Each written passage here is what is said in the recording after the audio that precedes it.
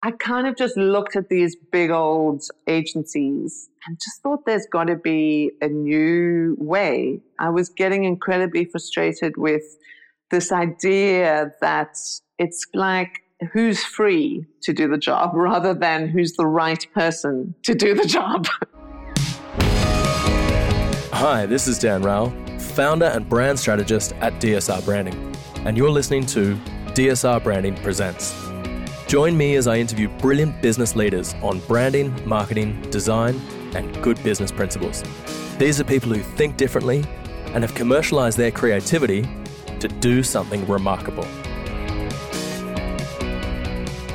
This episode is on redefining the role of creativity and community building with Nikki Bentley. Nikki is an executive producer who's dedicated her working life to creating world-class content and marketing for brands around the world. She's the founder of Perfect Tribe, a creative consultancy and representation agency for brands. By tapping into a global network of brilliant creative specialists, Nikki assembles the perfect team for each project. She's also the co-founder of Troop, a community designed to support the creative journey for remote working talent. In this episode, we discuss her background, starting out in production and television in South Africa, working in ad agencies in London, and moving to Lisbon to start her own creative business. We touch on how the production industry has changed over the years. Nikki shares some great stories of working in live TV, plus we dive into how she collaborates with some of the brightest creatives around the world. It was really interesting chatting with Nikki on how to run projects remotely while still championing the creative product and connecting creatives in local cities to help them build stronger, more personal connections. I hope you enjoy this conversation.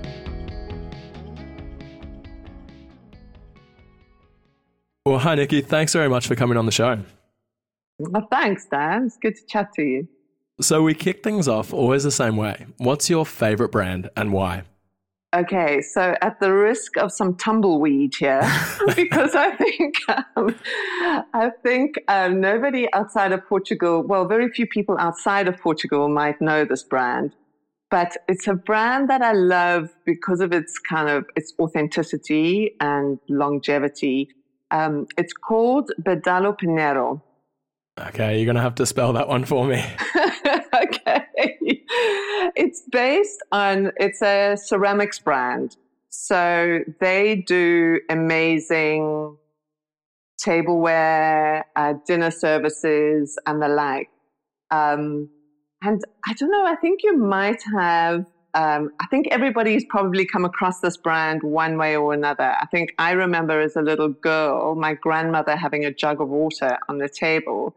And when I saw the brand here in Portugal, I was like, that's the jug my grandmother had on the table in South Africa all those years ago. Yeah, wow. Yeah, but it's been going for ages. And I'll send you a link with the name because I'm not even sure my Portuguese pronunciation is correct. I'm sure there are lots of Portuguese out there going, oh, but no, it's the name of the artist. So Bedalo Pinheiro was an artist, Portuguese artist, who started making ceramic like in 1880s sometime. So the brand's been going for over 100 years. And his son, when he died, his son took over. But then his son passed away kind of like 1920s around then. And the brand has basically been, and the factory has continued making those ceramics and kind of led by the local workers from the town. There's a tiny little town kind of north of Lisbon called Caldas da Rainha. And that's where there's like a little factory store where it all started.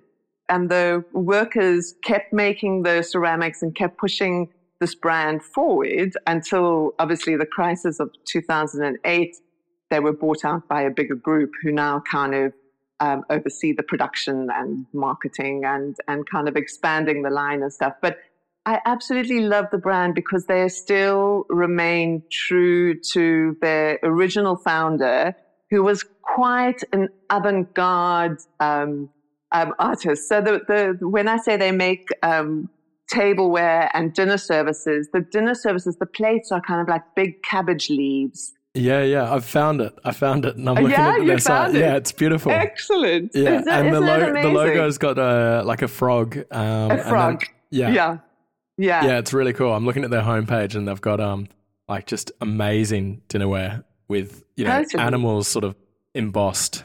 Yeah. Yeah. And really like little cool. ceramic animals climbing off the side of the plate. If you see their jug, like you'll have a water jug that is a rabbit, and you pour the water out the rabbit's mouth. And Oh, that's awesome. Have you got some of their products? Yes, we do. We do. Yeah, I nice. do love them. And as I say, we pop up to this little village that's just north of Lisbon, and kind of go to the factory shop there, where you've still got in the background people tinkering around. Obviously, they've moved to bigger premises, but what I love about them is that they've kept this style since day one. So whenever you see one of those plates or that style of ceramic, it's from the Pinheiro factory. That's cool. Even although I think with this new group, and this is always, I think, the problem, well, not the problem, I guess it's always the challenge with brands, right? Is how do you grow, but kind of remain true to the kind of values of the founder or the founding principle. Yeah. And for any brand, like for your business as well, our business, my business, it's how you want to grow, but you kind of want to remember why you started it in the first place and Completely. not lose that. Yeah. No, that's great. It's cool to see something new there. And yeah, I guess discover a new brand there. Yeah. Spread it around the world. They're worth getting. If you can get the dinner set, I tell you, it's a talking point at dinners. For sure.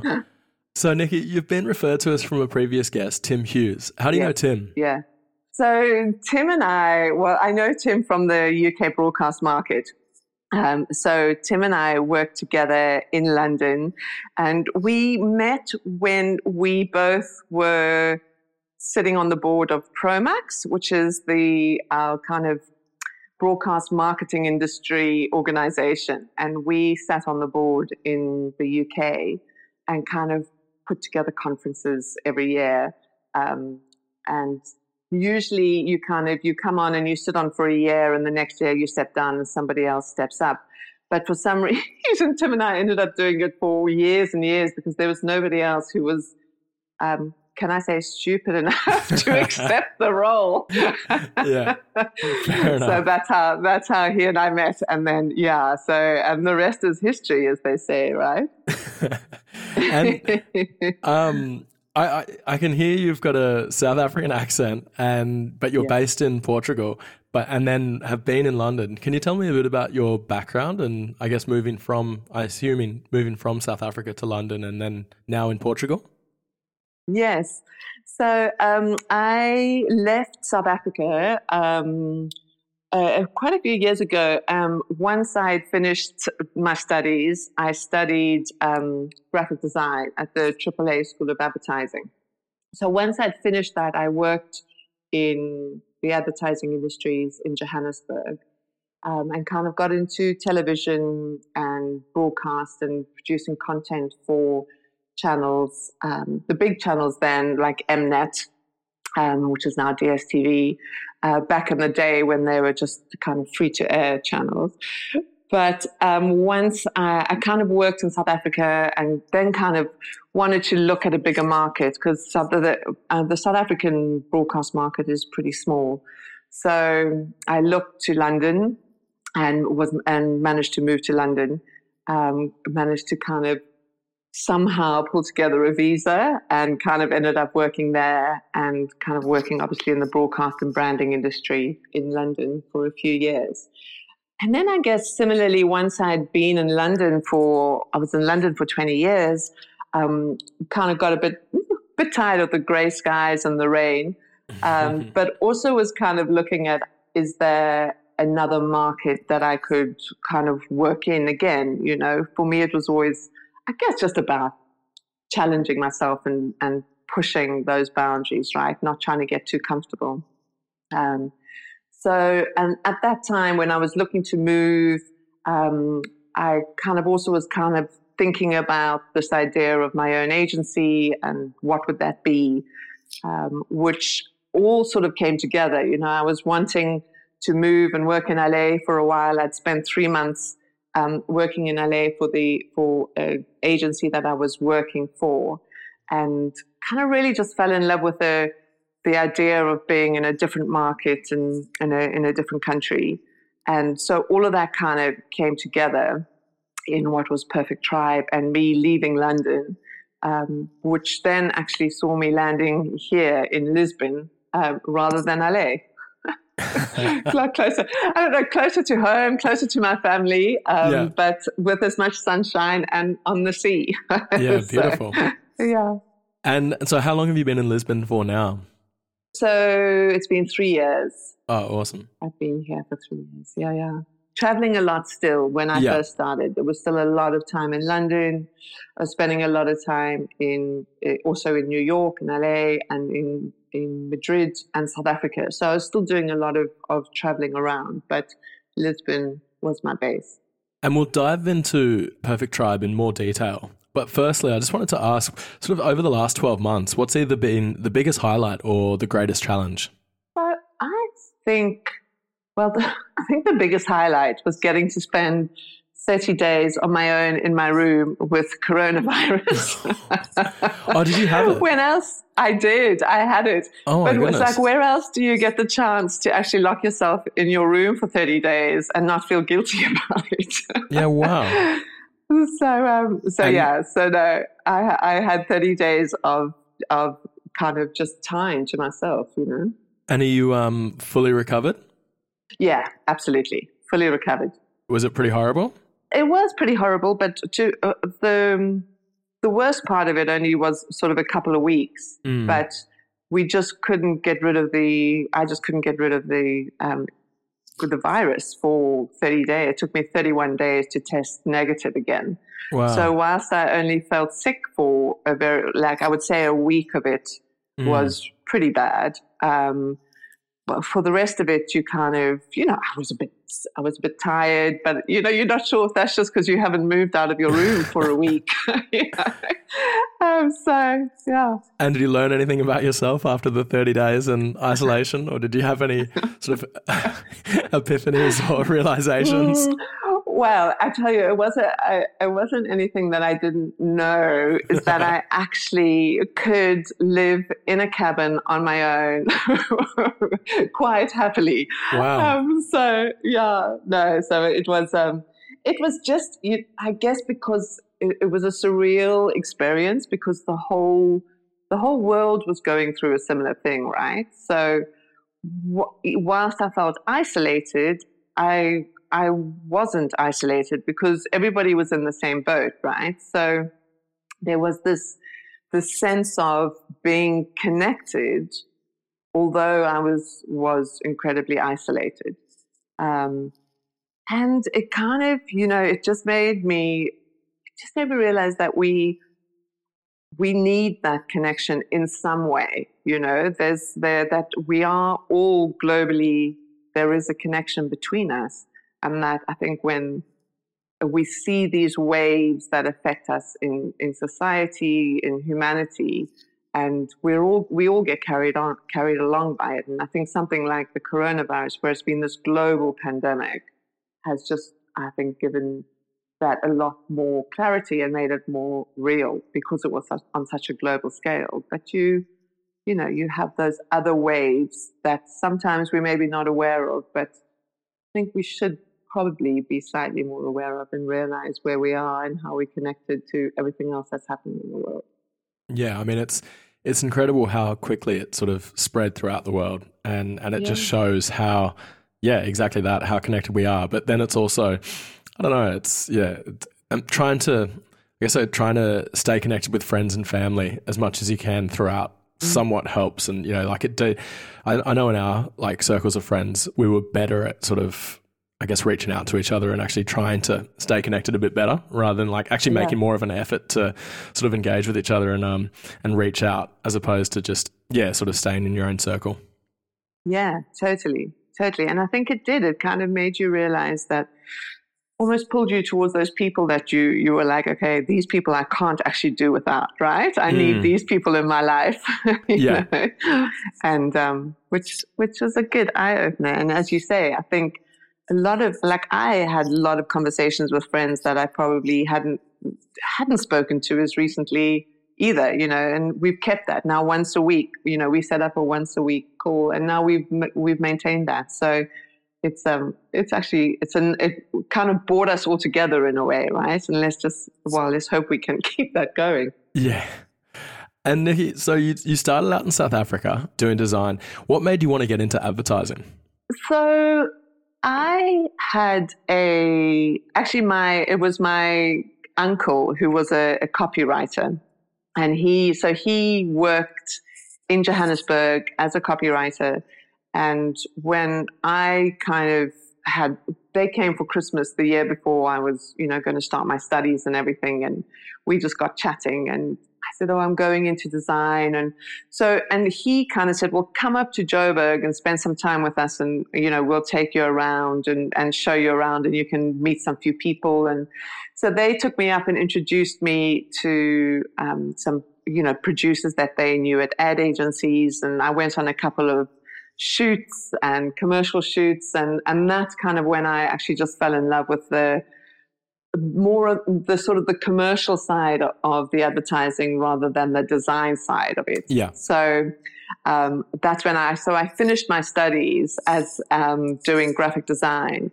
But whilst I was studying, I started running on shoots through a producer that I knew. So whenever they did a shoot for a commercial, they'd get me on as a runner.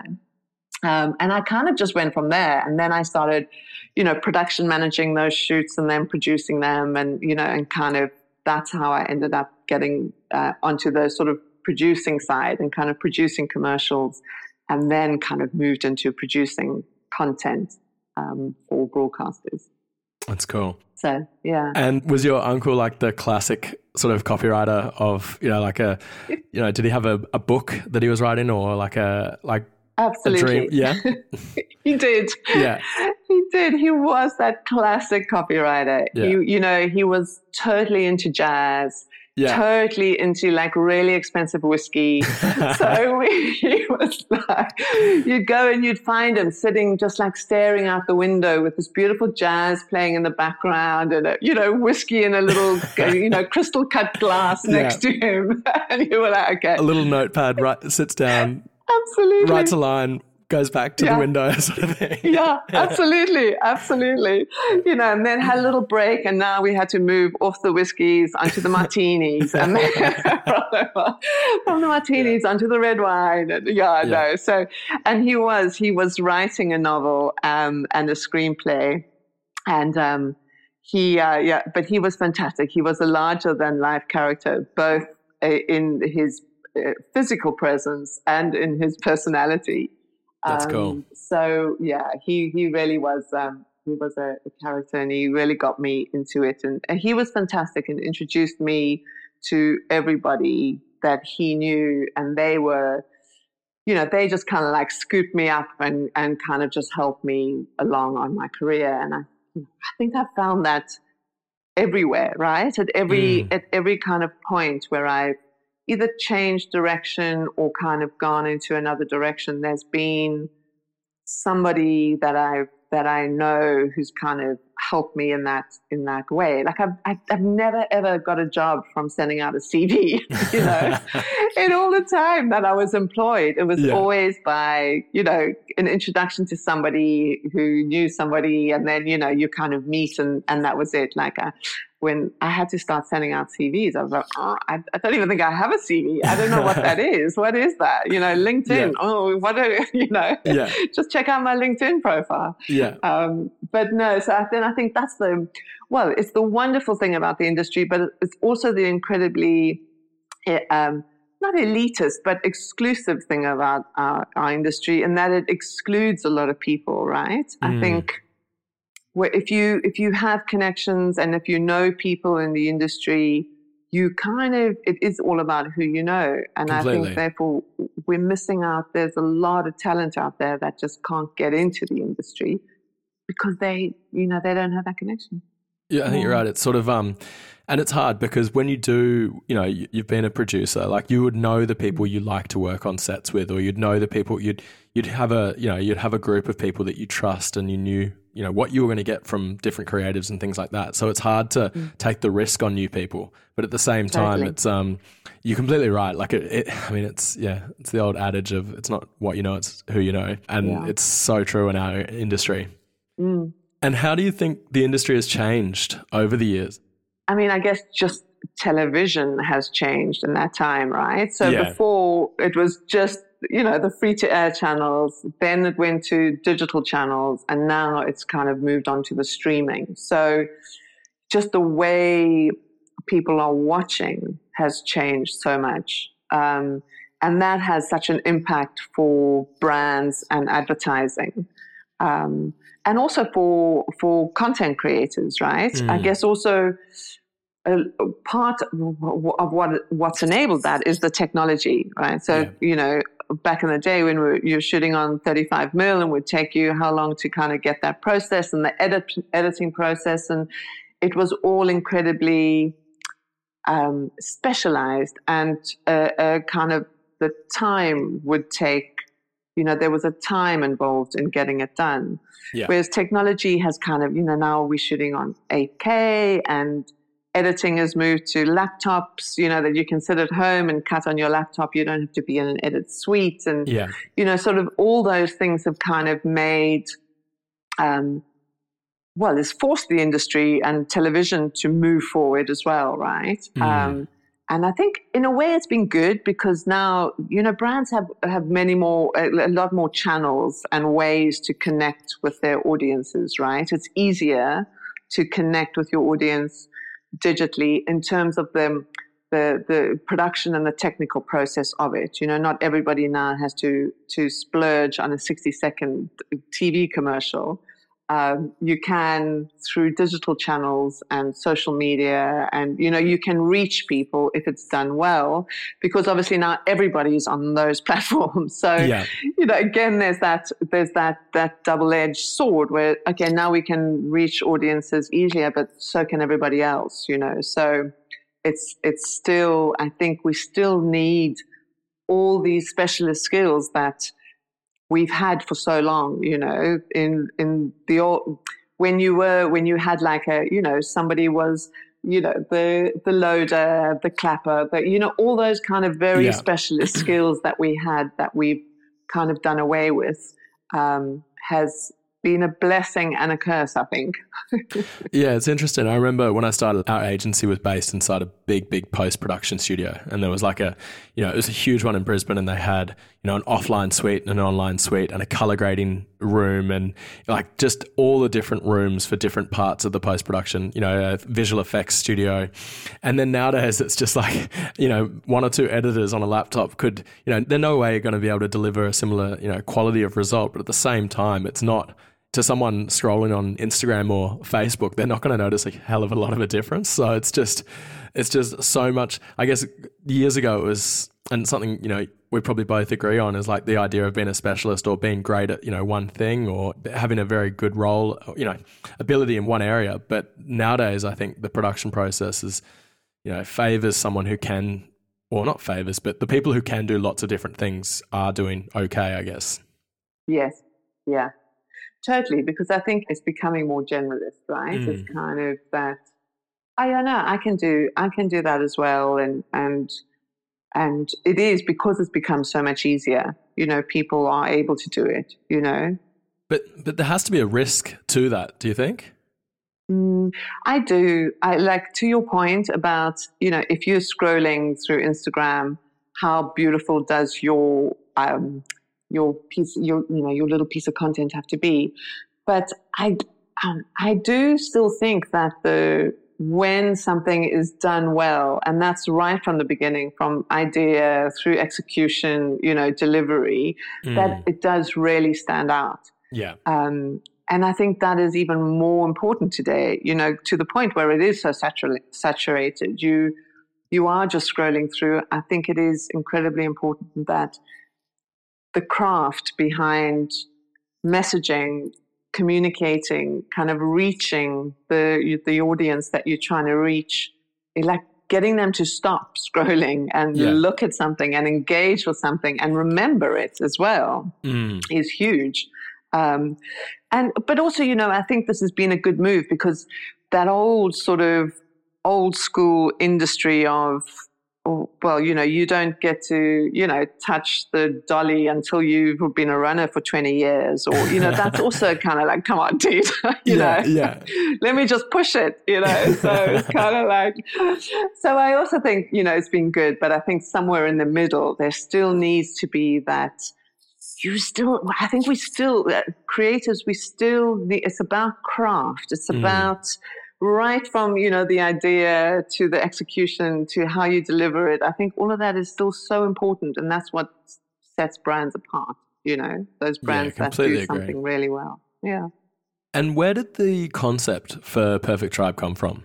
I guess it's part of this, this talking about how the industry had moved forward and how technology's moved. And I kind of just looked at these big old agencies and just thought there's got to be a new way. I was getting incredibly frustrated with this idea that it's like who's free to do the job rather than who's the right person to do the job, Yeah. And I get that because, you've hired all these creatives and they're sitting there and you're paying them a salary. They've got to earn their keep, right? But the times when I would have to then take the work and pitch it to a client just going, what is going on here? Why is this poor dude being roped into doing this? And because it's not even and you can see the pain in this creative as they're trying to do it. It's not their skill set. It's not their, it's not something that they are maybe passionate about or, but they have to do it. And I was just too embarrassed. I spent a long time building a reputation and I am not going to let you, young graphic designer who doesn't get this brief, ruin it. And so were you an account director then and pitching the work? Yes. Or, yeah. Yeah. So I was kind of a business manager. So I was kind of going out, I was pulling in the business and then, building those relationships and then pitching the work back to the client. Yeah. And, it's soul destroying, when you kind of, work so hard. And I just used to think, oh my word, I just add up all the hours I've spent laughing at some bad jokes at a bar to get this brief.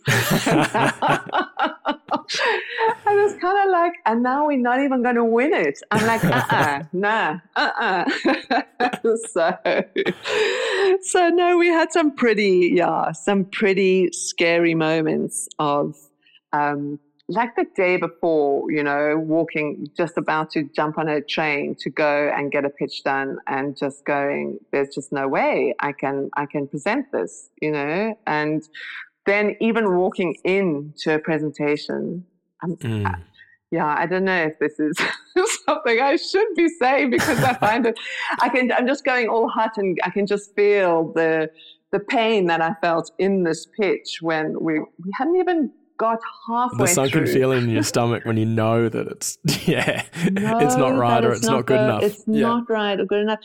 And also because I knew this client so well, that normally clients, they kind of just, quietly nod and hurry you through the presentation. This client actually stopped me and said, Nikki, is this going to get any better? Because if it's not, we might as well just stop now. I mean, come on, So that was kind of, I think at that point I realized, there's got to be a different way of doing this. And also the overheads in the agency, and this was the thing, as on the business side of it, kind of going out, earning the business and kind of saying how much business we had to pull in to sustain an agency of that size.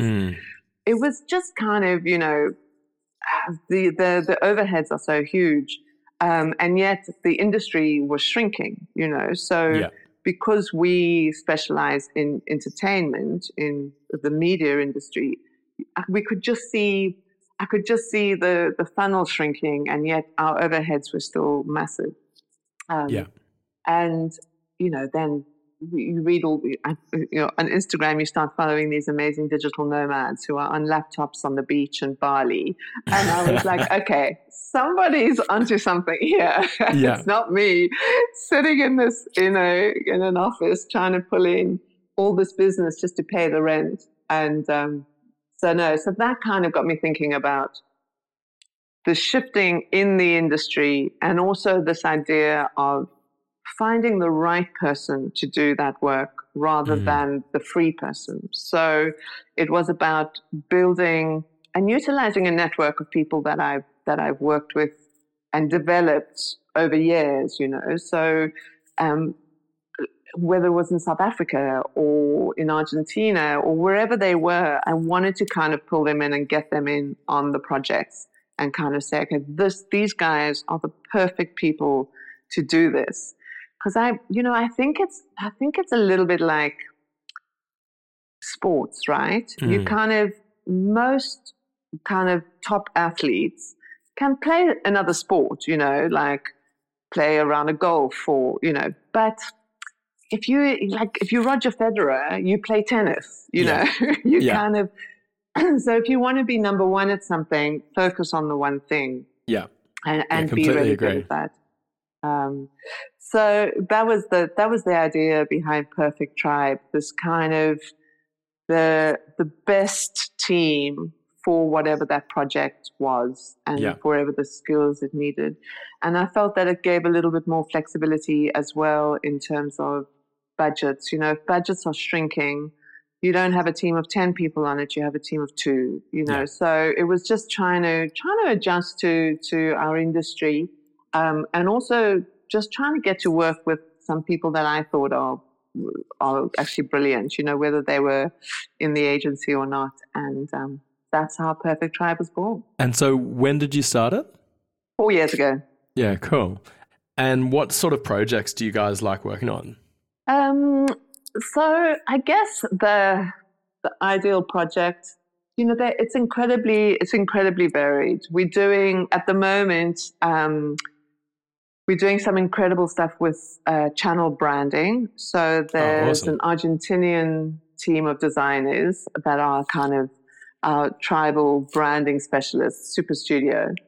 And they really are just kind of like killing it at the moment in terms of channel branding. So we've recently just rebranded D-Max in Germany. We're working with Sony, and they're doing a big sports brand whose name I as yet cannot mention. No worries. Yeah. Yes, we're not allowed to mention that name until they mention it. But it'll be amazing. It's one of my love mark brands. So. So it's super cool to be working with them. So they're doing incredible channel branding stuff. But I guess for me, like the perfect, like what's the ideal job is like there's so many variables, right? It's like the client, the budget, the timeline, the creative team, when everything comes together, it's really, you can feel it all working, and those are the kind of jobs that, to be honest, I love, the ones that come in easy and go out easy and look great, the ones where you kind of like, it feels like you're pushing it uphill and are the jobs that I try and avoid. And I have got to a point where I've turned jobs down as well, where I've kind of just been a bit, I'm not trying to be funny here, but I just really don't think we're the right team for you. I think that you would be better doing this elsewhere.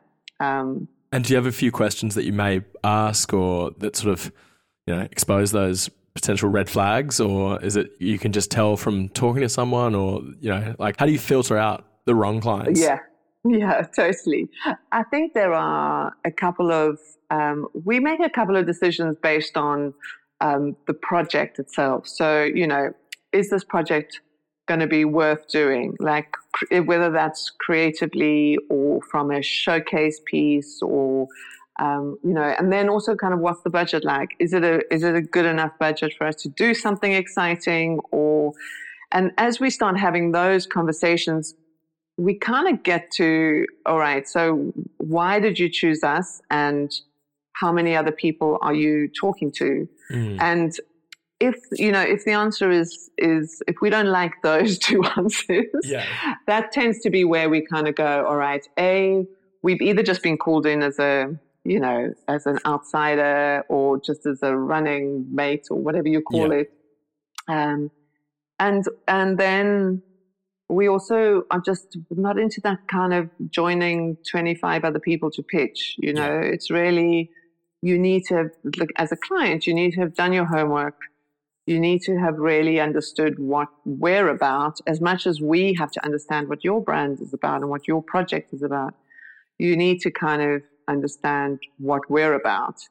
And that, I don't know, I think as my mum once said to me, the only man that deserves you is the man who thinks he doesn't. And I kind of quite like that as a concept for our clients as well. Love the that. only client that deserves us is the client that thinks they don't. That's very good. So, Nikki, give me an example of like a team that you'd assemble together.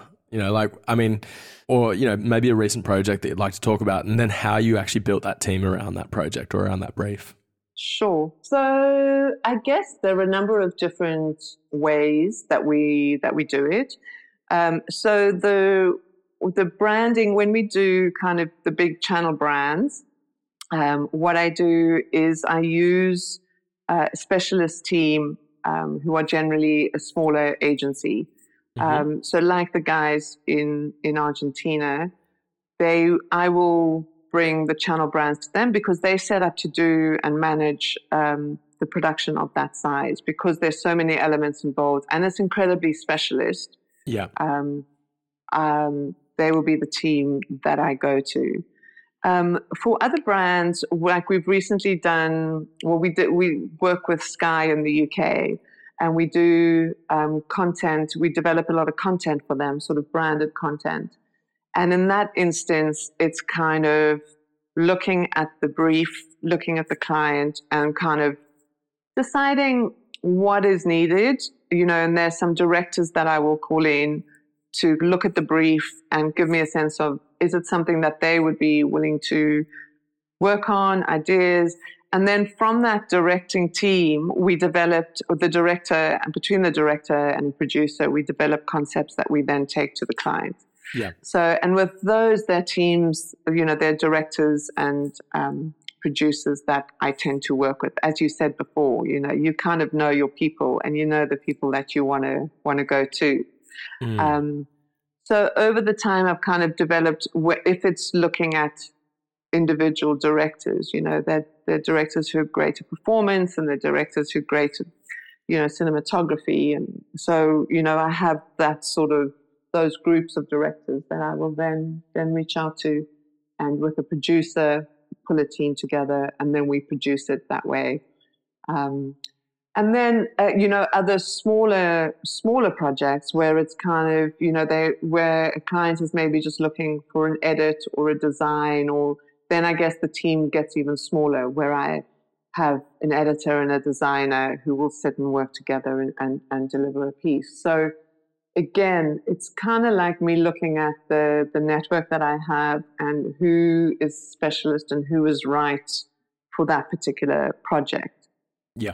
And I work with a fabulous producer, Caroline, who helps me with that. So we kind of pull the team together depending on what that project is. And it sounds like you're maybe based in Portugal for the project, but then the people you're working with are together. Is that a common theme where, you mentioned before you might have an editor and a designer, or are you all in separate locations? No, we're generally all in separate locations. Yeah. So how do you collaborate and I guess, across time zones and, is it video calls? Is it messaging, emails? Like, what do you find works for sort of that creative collaboration? Yeah. So what I find is video messaging and video calls. I think that is a way that we can chat. You can, you see each other, so it doesn't feel like you separated. I guess also like I'm visual, so if I see people's hands or, you see people's bodies language and you kind of realize, oh, okay, they didn't like that comment so much or, or that's going great or, so I think the video calls for me just work incredibly well. And do you bring the client in on these sessions? Yeah, absolutely. So for me, it's really imperative that the creatives have a direct line to the client. Yeah. Because cool. I always feel if there's a middleman, there's so much lost, right? And you end up cutting the piece 5 times where you could have cut it twice, you know. So totally. The client, for me, I never put a barrier up between the client and the creator. For me, that's the best conversation that they can have is together, get the direct feedback, and then, you know, they know exactly that we're all on the same page. There's no filtering that happens. That's great. And it removes that old sort of advertising thing where you'd be the account person, you'd be able to play both sides, where you could go, oh, the client, you know, the client's an idiot to the agency team, and then you're back with the client's office saying, oh, the creatives have been so difficult and stuff like that. And totally. You're trying to make it out like you're just the hero, just like bridging this gap. Yeah, absolutely. Absolutely. Yeah. And also, it takes so much time, you know. I'm kind of like, man, here you are. You guys sort it out. I'm moving on to the next one. Yeah. It's like, here you guys, play nice. Yeah. You know, you'll work it out. Totally. Yeah. Figure it out. Yeah. If you're going to kill each other, call me. But otherwise, just do your thing. Yeah. So is there a campaign in particular that maybe we could point to as something that you've sort of done over your career that really stands out? You know, I guess the thing with TV is that it comes and goes, you know. Yeah. It's kind of, you know, we did some stuff when I first launched Perfect Tribe. We did some idents for the Food Network, which was the first piece of work that we'd done, and it kind of won us a whole bunch of awards. So I feel really attached to those pieces because it was like it was almost like, okay, this could work. not that we do the work for the awards, but there was something about just that, you know, it was just beautifully crafted and beautifully done, these little sort of stop frame animation pieces that I worked with the team in London on, a great little animation team, a dog and rabbit. And so that for me was a really lovely piece of work that we did. But, you know, we've done some kind of massive rebrands in the past and all over the world, you know. I think the stuff that the guys recently did for the D-Max channel, the Discovery Channel in Germany is good fun. They did some fun stuff there. And I love my producing days as well. You know, we used to produce a TV show called Live at 5 in South Africa. And we would travel around the world kind of interviewing, well, not around the world, around Africa, sorry, kind of to music festivals. And because it was a music entertainment show aimed at sort of a youth market. And I just think that's the most fun I ever had working. You know, all we had to do was put an hour of live television on every Friday at 5:00. I mean, how difficult could it be, right? So we had loads of fun doing that and kind of traveled around and to rock festivals in Kenya and Ghana and all through South Africa. And that was loads of fun. That'd be amazing. Was it like decent budgets to film TV at that time? Yeah, it was, you know, and we were because we were obviously doing live broadcasts, so we'd take a whole OB unit down there, you know, and kind of shift in, take the whole crew down and set up and do rehearsals and, you know, kind of, so yeah, it was great fun. It was great fun. Jeez, like a full OB unit and a team that would just never happen nowadays, would it? For like an hour of TV. They're just like, there's no way.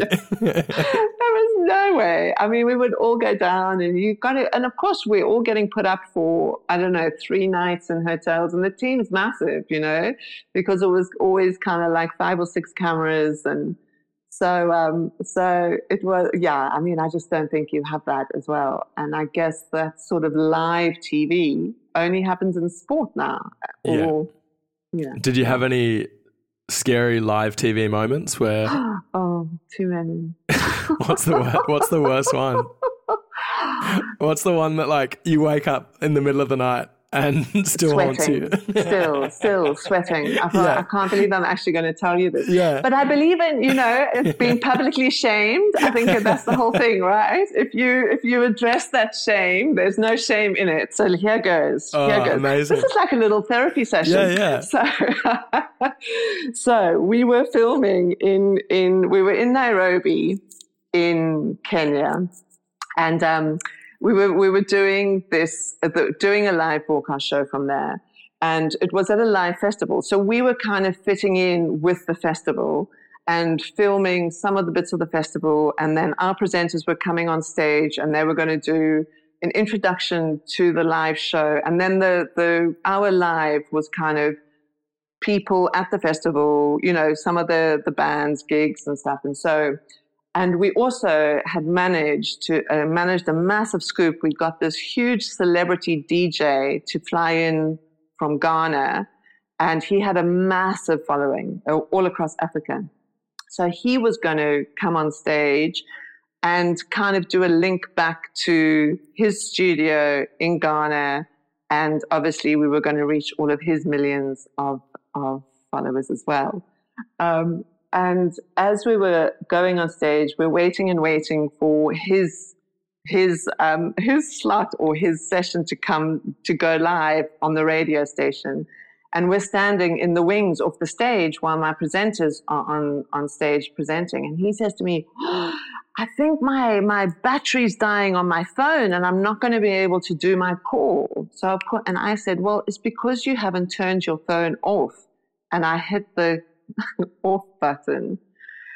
But his phone, he'd been holding a live link to the studio that he'd tried for 2 hours to connect, because the phone lines in Africa at that time weren't exactly fantastic. And so I cut him off as he walked onto stage to do his link to his millions of viewers, who he just pretended to our audience that they were all being heard in Ghana. And in Ghana, it was just crickets because I'd cut him off.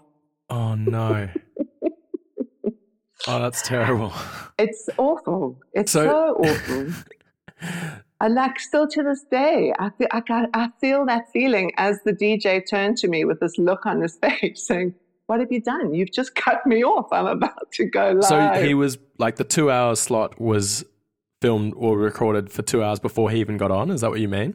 No. So he was going to do a live link. He was doing a call in to the studio in Ghana. Yeah. So he was in with us in Nairobi on stage. And because he was such a well-known DJ, he'd come to do like a, hey, Nairobi, how's it going? Here we are, we're chatting to everybody in Ghana, because he was on the stage and he was phoning in to the studio in Ghana. And and of course he was phoning in until I hung up the phone. And as he walked onto stage. Oh no. Yeah. So right. I tell you, I'd like that feeling of could the earth just swallow me now, please? And what was the fallout from it? Well, to be honest, at the actual festival, he just pretended, the DJ just pretended that he was still on the phone to Ghana. So nobody at the festival knew. But obviously when he came off, his producer in Ghana was livid because they'd been promoting this thing all week that he was going to be calling in from Nairobi. So like their radio station just had nothing. Like they would have had to just fill. Had nothing. Totally. Would have had to just fill that spot. Yeah. Had to fill that spot. So the producer was just trying to talk and play while they were desperately trying to call to get them back on. No. And so no. And that's the thing with live TV. It's gone. Do you know what I mean? It's kind of we had to be so careful. We'd get people calling in, and you would vet them. So because it was a dial-in show, like people could call and ask the presenters questions, or we would vet them. But there were times when people would get past, and And then what? They just say ridiculous things, and you just have to quickly cut them off. They would say ridiculous things, and we had these two presenters, and everybody for some reason just didn't like the female presenter. And so she used to get a hard time all the time. Oh, that sucks. It was awful for her. It really was awful for her. But we'd have to really vet it. And as soon as they got on, they just start slagging this poor woman off. And then we'd have to quickly cut it. And then, I don't know, just try and our sound man was constantly on edge. He was like a gibbering wreck. It was just super caffeinated, just ready to press the song button or something. Yeah, absolutely. And then also there was a 3-second delay, so we used to have the guys back in the transmission team as well, kind of with a finger on a mute button for an hour. Oh my goodness! Hopefully, most of it we managed to avoid, but some close calls. Yeah. But nothing quite like it. Oh, that's funny. Yeah, that would be a pretty scary moment when you've basically hang up on a live broadcast in another country. Totally. Cut them off as he's walking on stage. So he was super famous throughout South Africa? Or sorry, not South Africa, throughout Africa or? Throughout Africa, yeah. He was like a famous celebrity DJ. What was his name? I can't even remember that. Do you know, I think I blanked it from my memory. You just erased that day. I've hung up on DJ and I just couldn't finish that sentence ever. Yeah. So I just left it. Yeah. Left it to disappear in my memory. What do you find as the challenges now in the work that you do? Yeah, I mean, I think the hardest thing right now is predicting what's going to be happening, right? I think everything has just been thrown up into the air. And, I guess, the entertainment industry has been changing for a long time and is constantly in change and in flux. But so I guess we're always prepared for that change. But now when you kind of throw up this global sort of, how's the rest of the world even coping as well?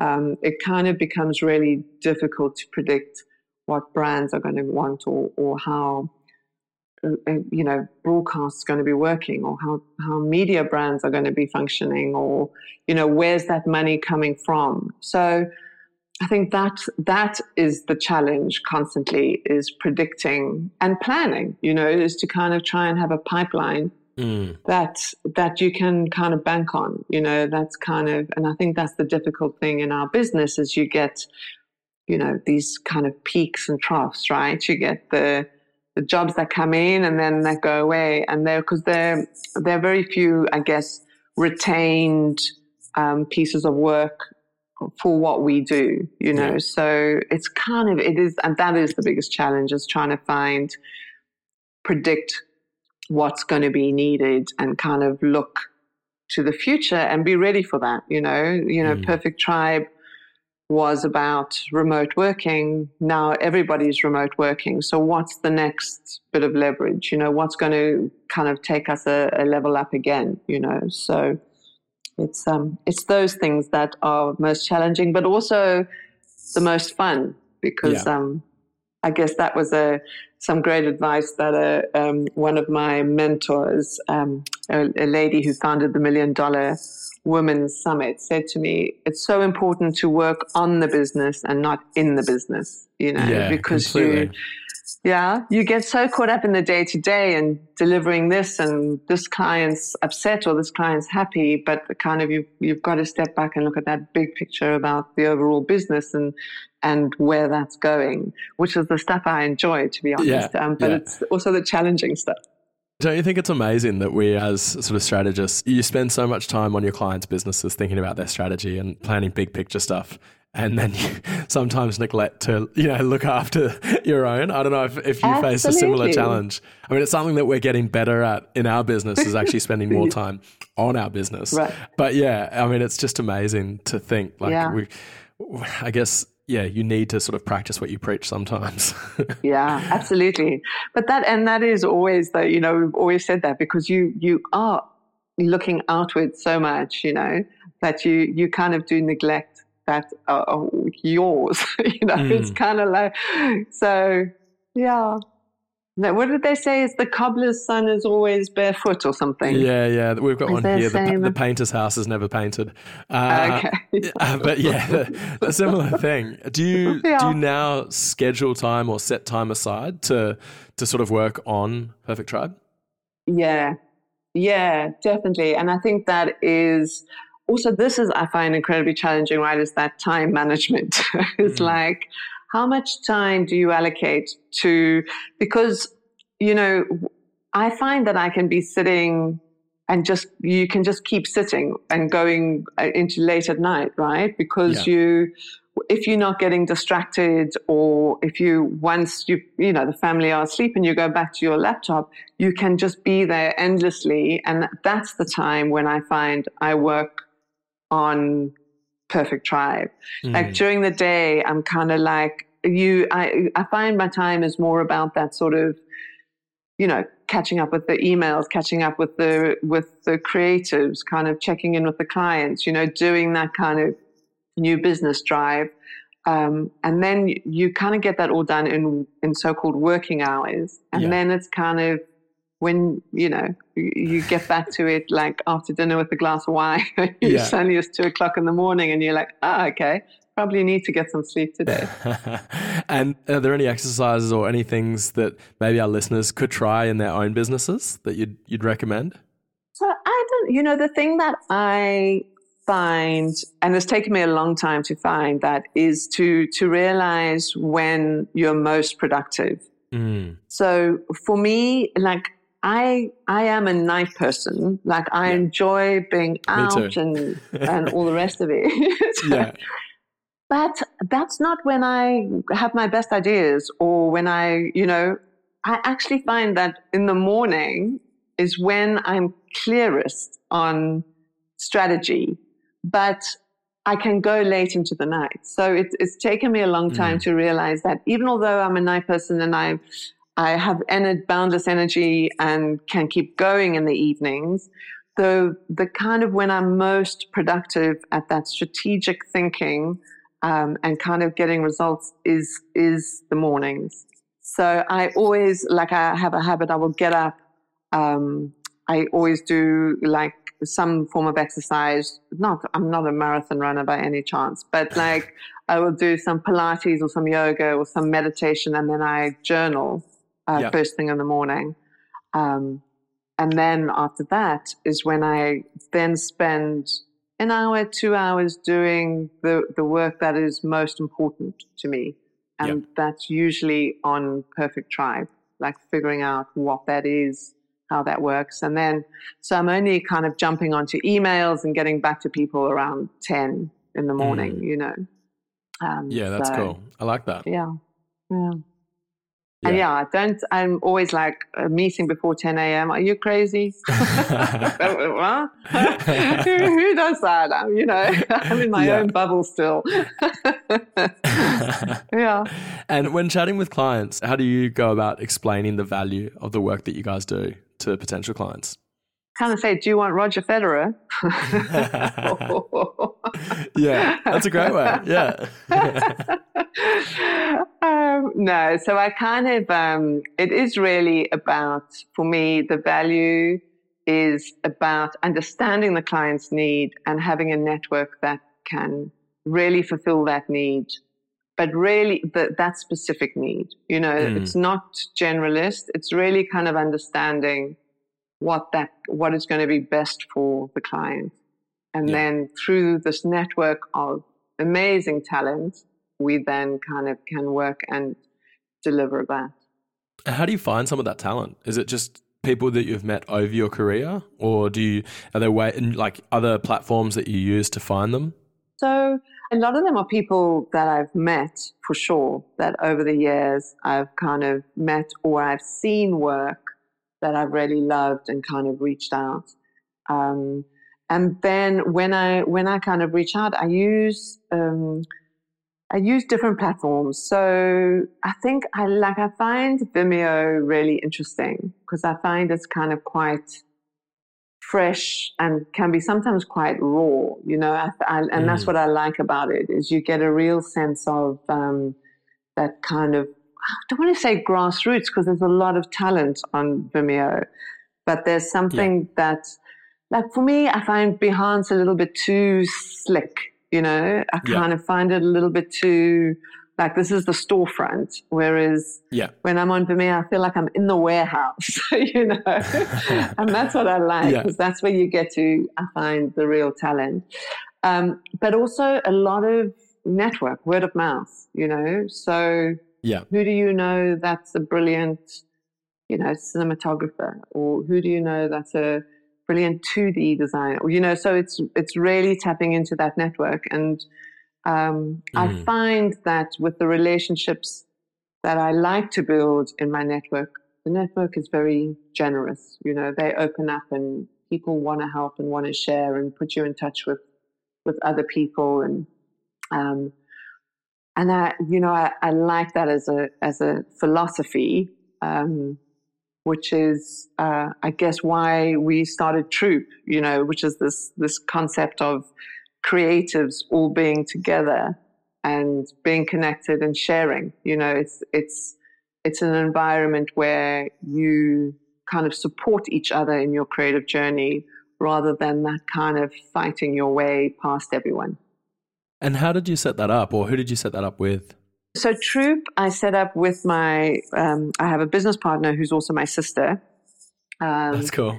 So she works in the art world. So she has an art gallery, and obviously I work sort of in the entertainment side of it. So we came together and kind of said, look, because both of us are kind of travel, we both work remotely. So when I landed in Lisbon, I was like, okay, so now where's my network? Where's my Troop? Where are the people that, I can sit and talk about design in Lisbon, or talk about Bordalo Pinheiro with, or, And so we built this, we created this platform, Troop, that is designed for wherever creatives travel in the world, whatever city you land in, you have other troopers in that city. So you can hit them up and you can be like, okay, do you want to grab a coffee? Or I just need some tips on, where's the best, art shop? Where's the best museum? What should I do? I've got 24 hours in your city. What should I do? What inspires you? It's all that sort of, it comes with that ethos about being connected to creatives in every city that you travel to, so that it makes your creative journey easier and more supportive. That's awesome. Have you launched it globally now? We have launched it. We've launched it with founder troopers. So we've been inviting members to join the platform to kind of form the foundation. Because for us, it's also very important that the creators that come are the kind of people who will share. It only works if when somebody lands in Lisbon and says, hey, I'm in Lisbon, who can give me tips? A creative in Lisbon says, oh, I can, otherwise it falls flat. Yeah. So we built, okay. Crickets again. So I feel like I'm back in Nairobi. And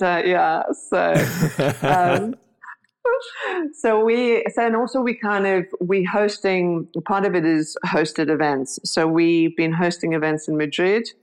We're going to be hosting before, obviously, the lockdown happened. We were doing in-person events in Madrid, and we're going to be doing some in-person events in Lisbon. And we've kind of done some online events during the lockdown, but the events are really curated, intimate dinners around creativity. So it's small groups coming together to really connect with other creatives and form those bonds. And through that, we've kind of slowly built the online platform. And then, so now we're going to be rolling it out and getting more people on globally. Because for us, of course, it's about that global reach. And it's across every creative field as well. So, designers, motion graphic designers, artists, photographers, interiors, just from musicians, every creative field. We want people to come together on this. That's platform. cool. Yeah. Well, So people to check it out, Yeah, I'll put the links in. I'll put the links in. And I'll encourage creatives to get on that. That's really cool. And what would be a dream project for you? That is very difficult. That is a really difficult one to answer, because I think that, again, there's so many aspects that need to come together, to kind of create something amazing. That I think for me, a dream project is where I can pull different creatives, different disciplines together into almost into a collaboration that kind of produces something really exciting. So for me, it's more about rather than kind of saying, oh, I'd love to do a campaign for Netflix, or, I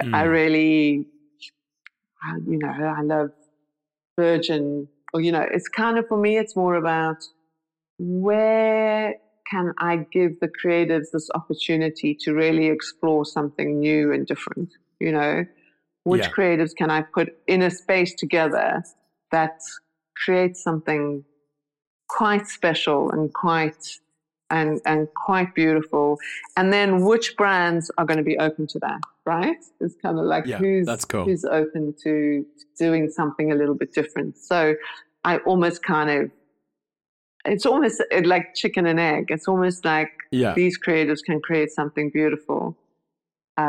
Is there a brand that I think would really benefit from this? Can I take this out and then, kind of pitch it to a specific brand who would be, that this idea suits their values, or, their ethos or something like that.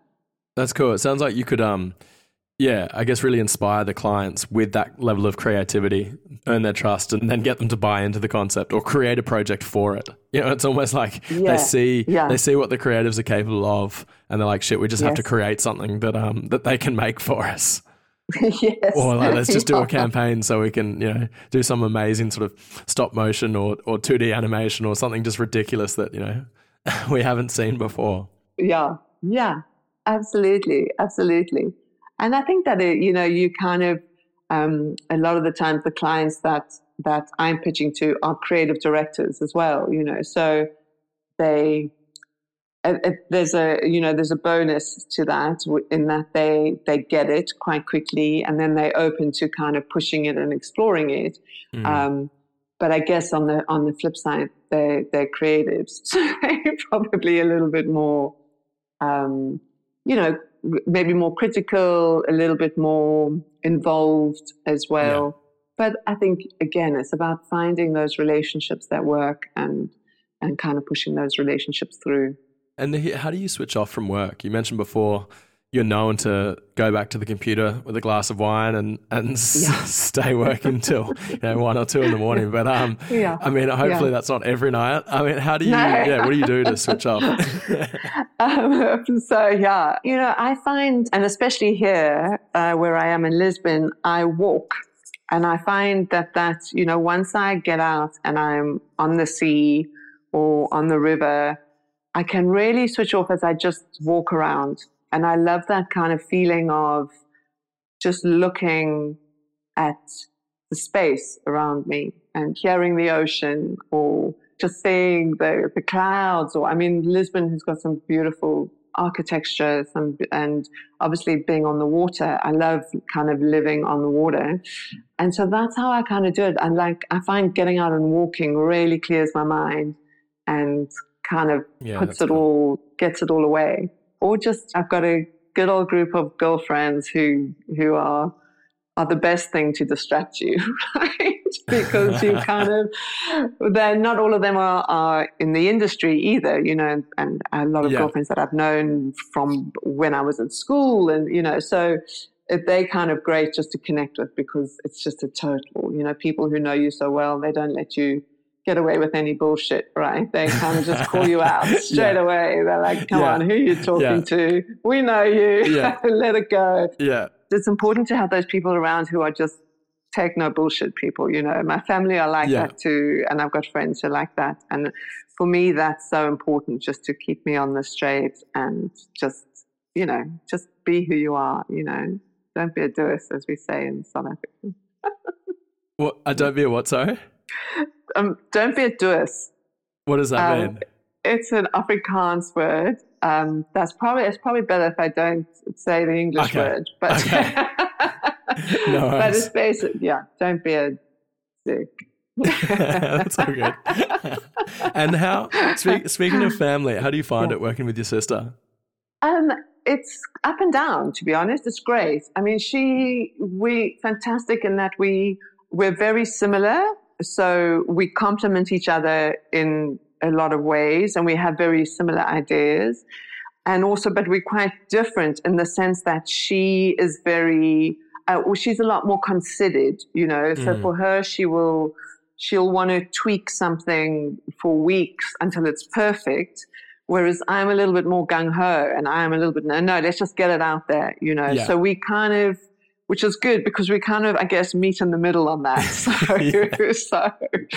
I'm not just launching all sorts of crap, and she's not spending 5 years designing something that should take 5 minutes, So we do pull each other closer to that. But then I guess it's quite difficult to leave that work behind, right? Because there's always something. If we're sitting having dinner, then we suddenly say, oh yeah, I had this conversation, and then you suddenly back in work, right, with the rest of the family. So we kind of have to be very strict about, look, we're not going to talk work at dinner. This is family time. Let's, talk to the kids, and you'd rather do that. And then we kind of, let's make a time to talk business. Otherwise, again, you just never stop talking, right?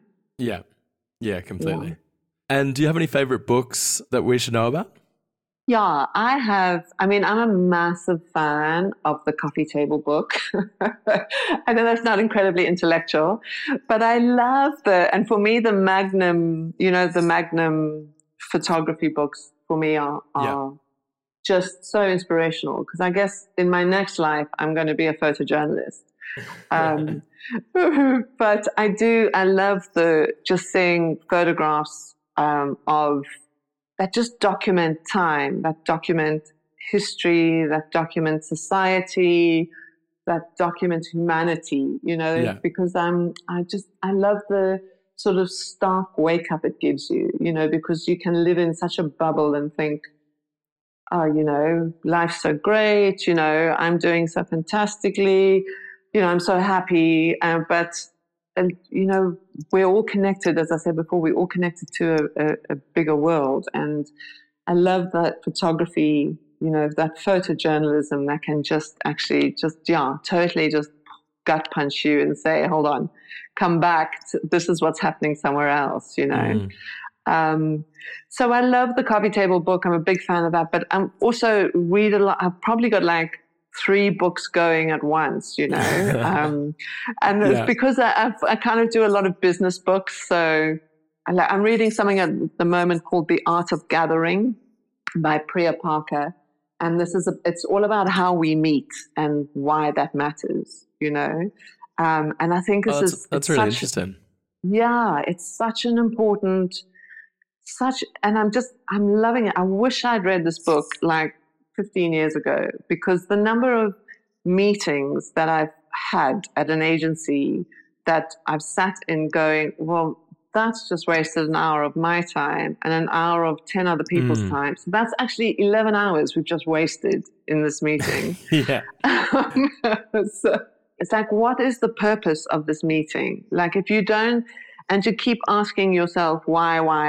Because I think a lot of the times you have a meeting because you think you need to have a meeting, right? You kind of can think, oh, we need to touch base. Let's have a meeting, rather than, okay, this is what I'm throwing a meeting because I want to know how this brief's coming on, and a lot of the stuff you can just sort with a quick call or an email, or, you know what I mean? So it's kind of really making me rethink the meeting, but also dinner parties, right? Like if you throw a dinner party, like, what's the purpose? You know, I mean, obviously you want to connect with your friends and you want to, but if you want that event to be memorable for the people that attend your dinner party, it's kind of like reframe it. What's going to make them really remember that gathering? And I guess it's also really insightful for me with Troop, hosting these Troop gatherings, as we call them, where these meetups where we get creatives together. It's really kind of making me think about what is the purpose? You know, what's going to make people turn up? What's going to make people share? What's going to make people open up and be honest and brave and courageous in this space and in this time that we have together? And when they leave, what are they going to feel? What are they going to think? You know, so it's fascinating. Yeah, it's I would recommend it. I was telling my guys, we were away actually last week doing a strategy retreat in Noosa, which is really nice. Yeah, I mean, unfortunately, I've got 2 designers, so it's quite easy to do these sort of things where you can take the team away. But we were talking about workshops and meetings, and I got some great advice earlier on in my career, and it was always leave a meeting on a high, and don't, say you're doing a workshop with a client, don't try to go back into the detail at the very end of a meeting. You know how sometimes it's very tempting, they might ask a question, what are the next steps or something like that, and you go, and you dive into solving that, and then that person leaves with all this information in their head, and they should just be like walking out feeling like, that was great, I don't have to do anything now. Whereas you sort of bombard them and they go back into work mode. So we were talking about how to end meetings properly without, diving back into the detail and inundated people with, here's what I need you to do as soon as you step out of here, send me these things, that sort of thing. So it's I'm really interested. I'm going to check out that book because that's really cool. It is really cool. And you're so right, because it's that how people feel is what they're going to remember, right? I mean, and this is always, even, doing what we do, like when you're creating something, when we're trying to convince people or influence people through the creative, whether it's a campaign, it's a design, it's an ad, it's a poster, like if you leave them feeling something, they're going to remember that rather than if you tell them something. And I think that was what Maya Angelou said as well, didn't she? She said, people will always forget what you tell them, but they'll never forget how you made them feel. Yeah, I love that quote. Yeah. It's so true. It's so true. Yeah, I mean, you think about like if you've been at a wedding or if you've been at anywhere, and can you remember the exact words of the groomsman's speech? Maybe not, but you can remember, laughing hysterically and sort of, the feeling or the moment of that time. It's not, you're not be able to exactly quote everything they said, but definitely how you felt from it. And I love that, your theory about the meeting as well, because if you're spending all this time, the last thing you want is for people to leave feeling, you're like, I don't know, now there's just more work, or that didn't achieve anything, or, you want them to leave thinking, hey, I'll go to the next meeting. Yeah, you make their life easier, not like, oh shit, there's another thing I've got to think about. Yeah, no, it's hard, and it's hard to put into practice. You've got to remind yourself to do it, because you can catch yourself out diving back into solving the problem or addressing that. But I really value that piece of advice I got, because I've tried to do it as much as I can. That's great.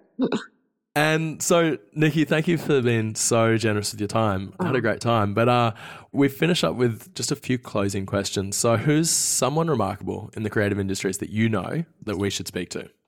So this one, we have already been speaking about her, and I know she's my sister, but LaDonna Bentley is remarkable. And it's not just because she's my sister and she's my business partner on Troop. The reason I say she is remarkable is that she used to work as a creative director in ad agencies when she lived in London. She's been living in Madrid, and she's become an art curator and works with artists. And she has developed this brand called The Space Next Door, which is it is an actual space. It's a gallery, but it's also more this concept that art is a living, breathing thing that lives with you. So the number of times, you go to a gallery and you look at a piece of art on a white wall with nothing else in the room, and that's never how that art is going to live in your home. So she has this concept that art fills a space. It's part of your life. It's part of your work. It's part of your home, and it is therefore part of your life. So the space next door is a gallery that's actually an apartment where there's a bedroom where artists can come and stay. There's a big dining room table where we have dinners, and there's art on the wall that you can look at. But it's a living, breathing space. And she's created this as part of her curation of art. So she is remarkable. That's awesome. Would love to chat to her. Okay. Thank you. Good. Yeah. And you've actually given me some brilliant quotes and advice in this, but do you have anything else? Do you have another favorite quote or the best piece of advice that you've ever been given? I think that something that really sticks with me is, and it's been said to me twice by two different people, but this must be good. And at different times, at different stages and in different contexts, right?